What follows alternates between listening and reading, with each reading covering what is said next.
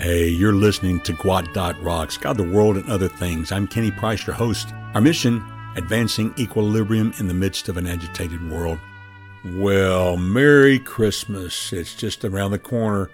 This is Season 18, Episode 372. Title, Characteristics and Benefits of the Divine Life.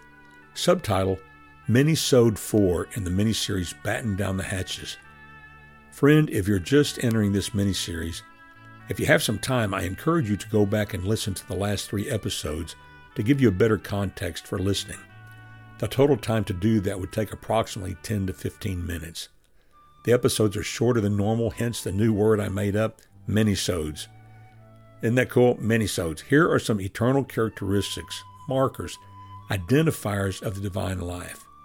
Of course, the first and foremost is love. 1 John chapter 4, verse 8 says that God is love. Love is the essence of God's nature and becomes the defining principle for those living the divine life. It manifests itself in selflessness, compassion, and service to others.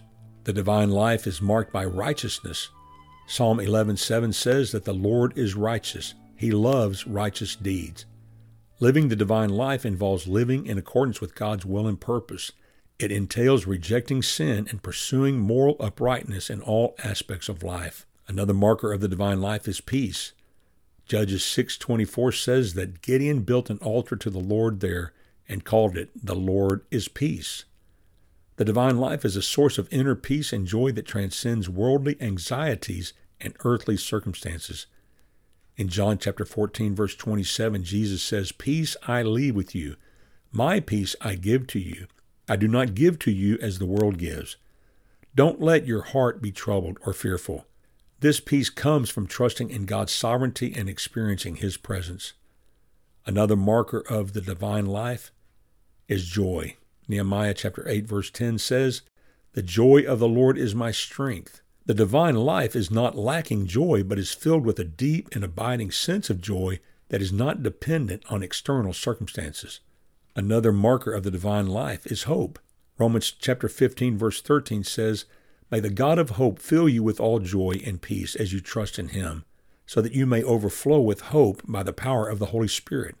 Living a life infused with divine hope means having a confident expectation for the future assurance of eternal life in heaven, where we will be free from suffering, grounded in God's promises, and ultimate victory over evil. Another marker of the divine life is forgiveness and reconciliation with God.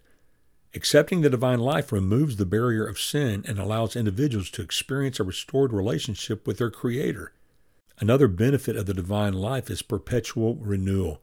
We are constantly renewed and empowered by the Holy Spirit to live more fully in the image of Christ.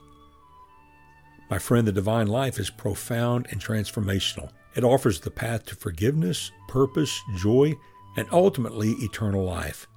For those of us who choose to embrace and enter the divine life of God in Jesus Christ, it's a source of strength, guidance, and meaning throughout our earthly journey as well. May we continue to batten down the hatches of our hearts in order to weather the storms of life with great success as we seek to honor Christ the King with our lives. And with that, my friend, I bid you peace.